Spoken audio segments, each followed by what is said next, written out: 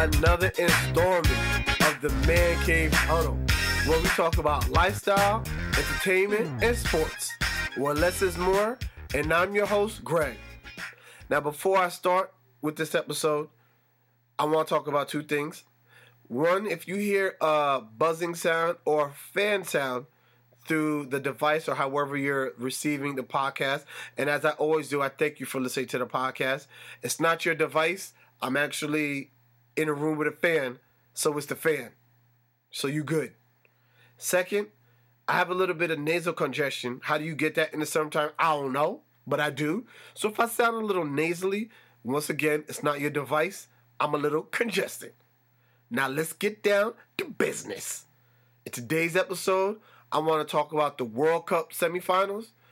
I was asked the question, Greg, what is the NBA Summer League and why does it exist? So we're going to get into that. And the San Antonio Spurs, what is going on, man?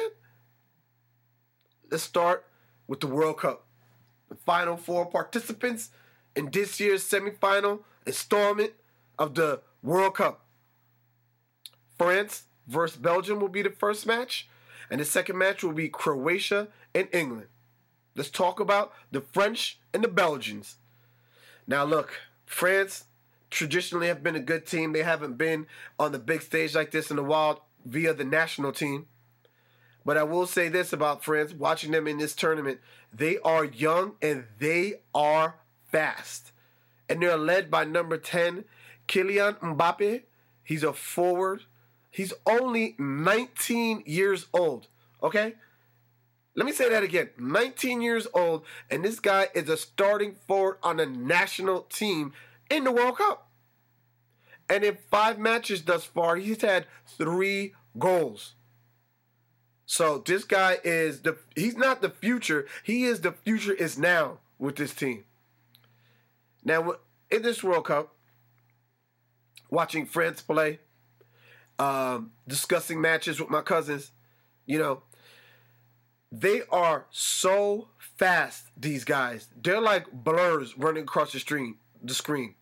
Because it's like if you off a rebound, an interception, or as soon as their feet touch the ball, it's almost like everybody hits that button and starts jetting to the other half of the pitch.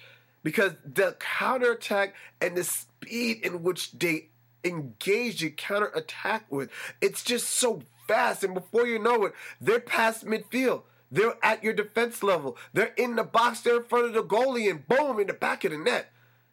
I mean, these guys, their speed is definitely an issue. That's their biggest asset that they have, along with Mbappe. But one thing I wanted to mention about France is, watching them play, they play finesse, they play with speed. But playing Argentina, they did show me something. They showed toughness. Because Argentina, they were a little rough with them. And initially, it got France a little flustered. Got them out of their game. Weren't able to play that nice little finesse, pat, and go game. Guys are sitting there getting in their legs, really hitting them physically. But they absorbed it. Fighting back a little bit. Showed a little bit of toughness against Argentina. And it's not a game of being physical in soccer, but it's more of a mindset like, you can push us around. We're not going to accept it. And you're going to get what you're going to get. It's just a matter of time. Now, on the other side, let's talk about the Belgians. Now, the Belgians, they took out my beloved Brazilian squad. But in saying that, it was a beautiful match. It was I don't know if there's ever a beautiful end to a season, but it was a beautiful end in that Belgium earned the victory. The match was played with class. It was played fair with fair play. And it was played with sportsmanship. And you're seeing that with Belgium, along with the other teams, but you really see that with Belgium. And they're not as young, but they are just as fast as France is. Okay? And they are led by number 9, Romelu Lukaku, a forward. He's 25 years old, and in 4 matches, he has 4 goals.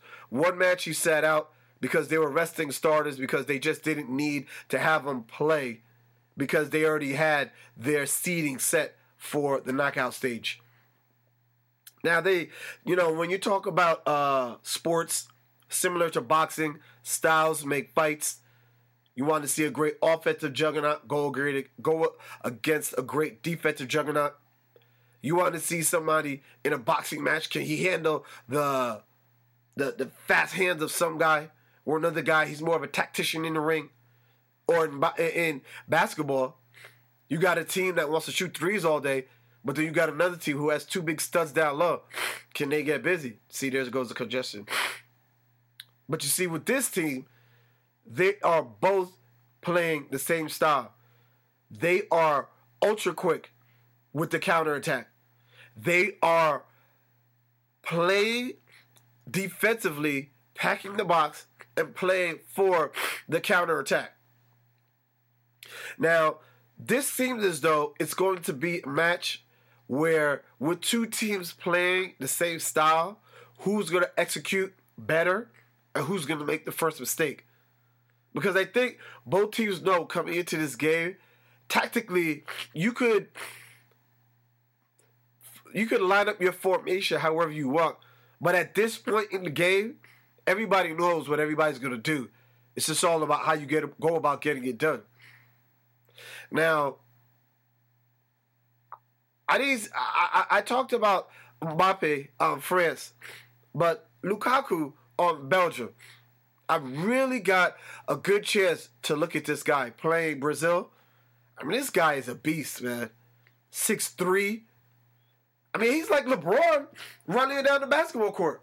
This guy's 6'3", fast, excellent footwork.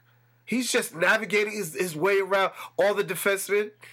I mean, he has such soft feet when the ball touches his feet. And he knows how to put the ball in the back of the goal. Exceptional talent he is. So is Mbappe. But I like this guy in Belgium. And in saying that,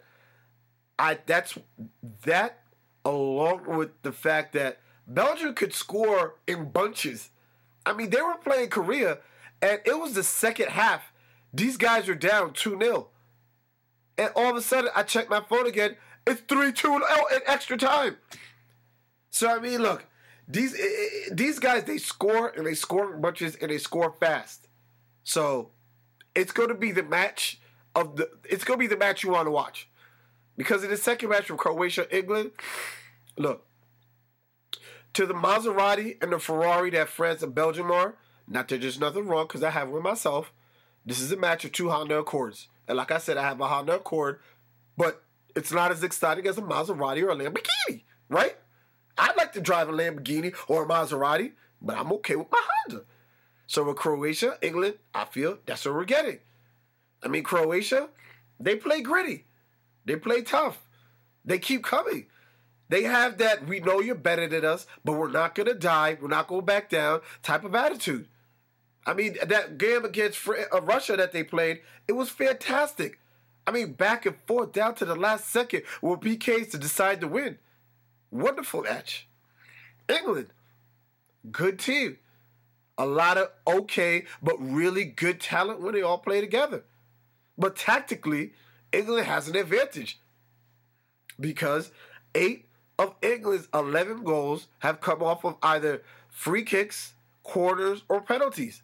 So when it comes to a set-piece situation, England really knows how to take advantage. Now, let's talk about how they take advantage. I'm sorry, I lost my train of thought there.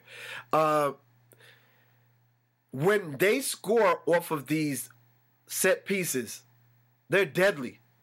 Now, they've got 8 of their 11 goals via these set pieces, which is astonishing because that's 4 more than any other team in the tournament currently.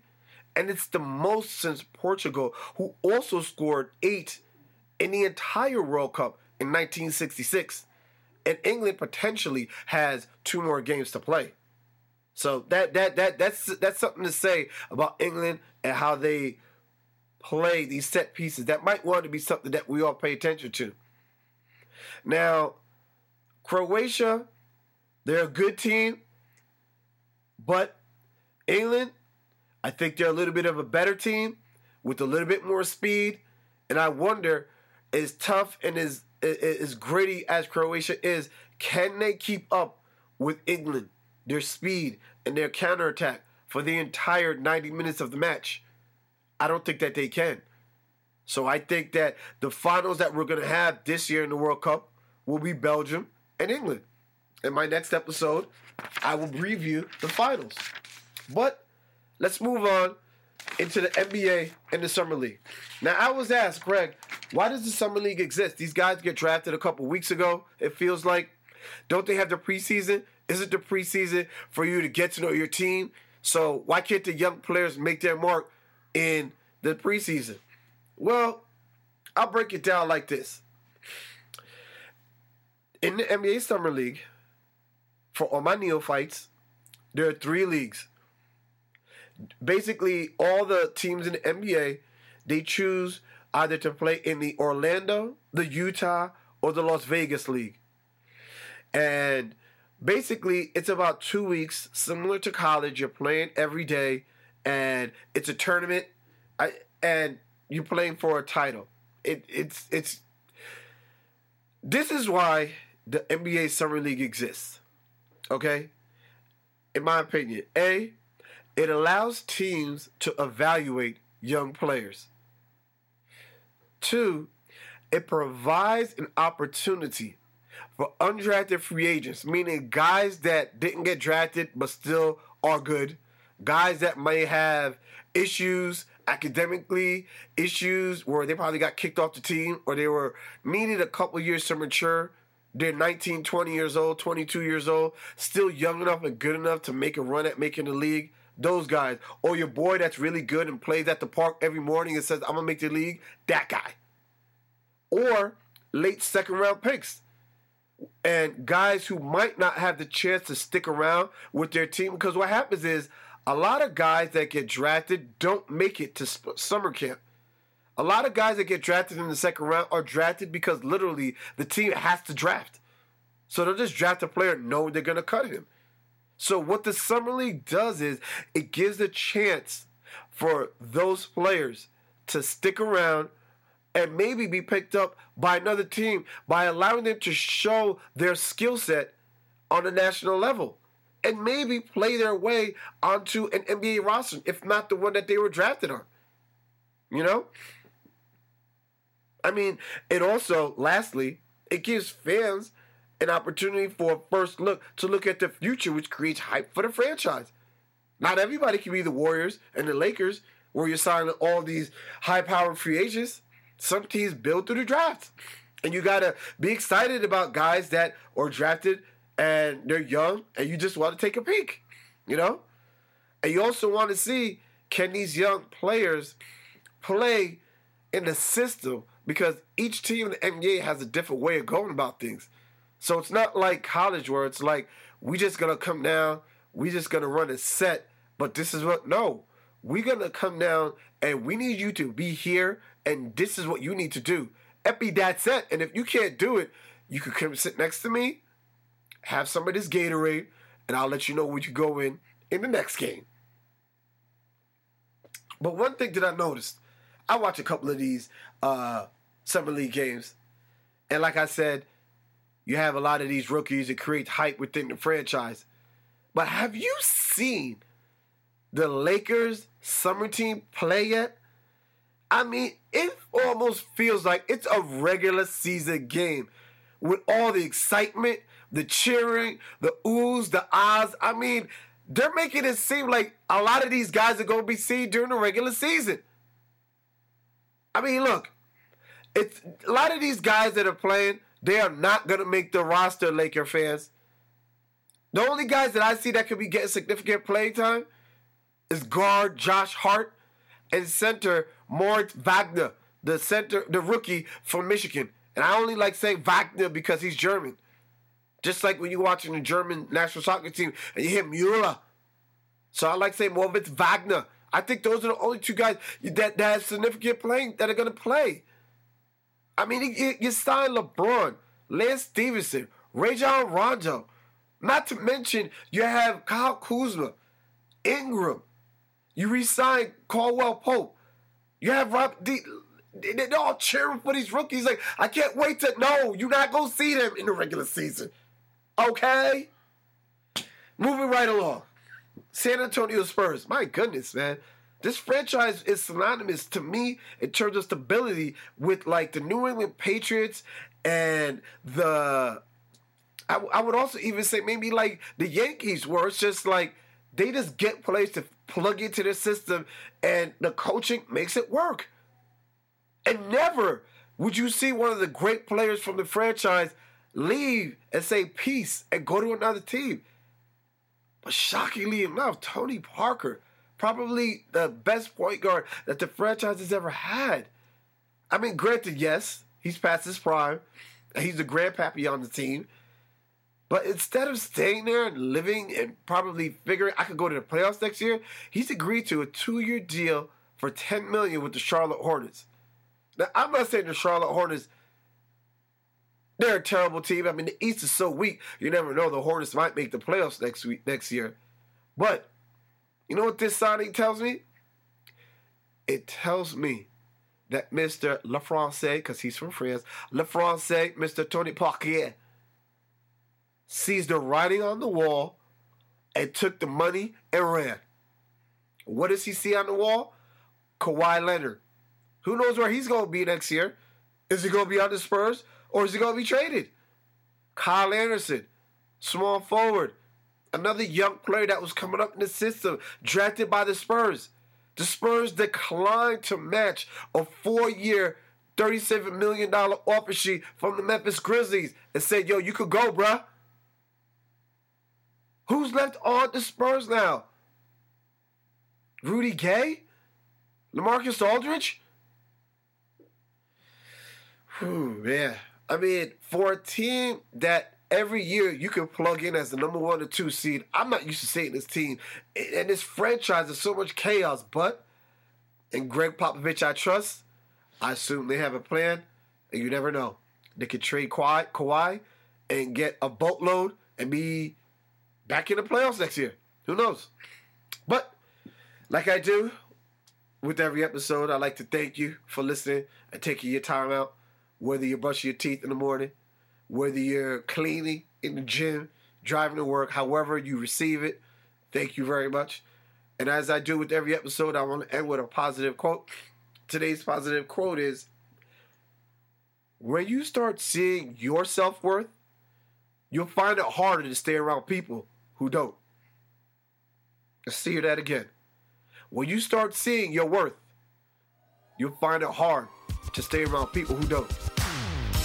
Thank you so much for listening. And bye-bye, everybody.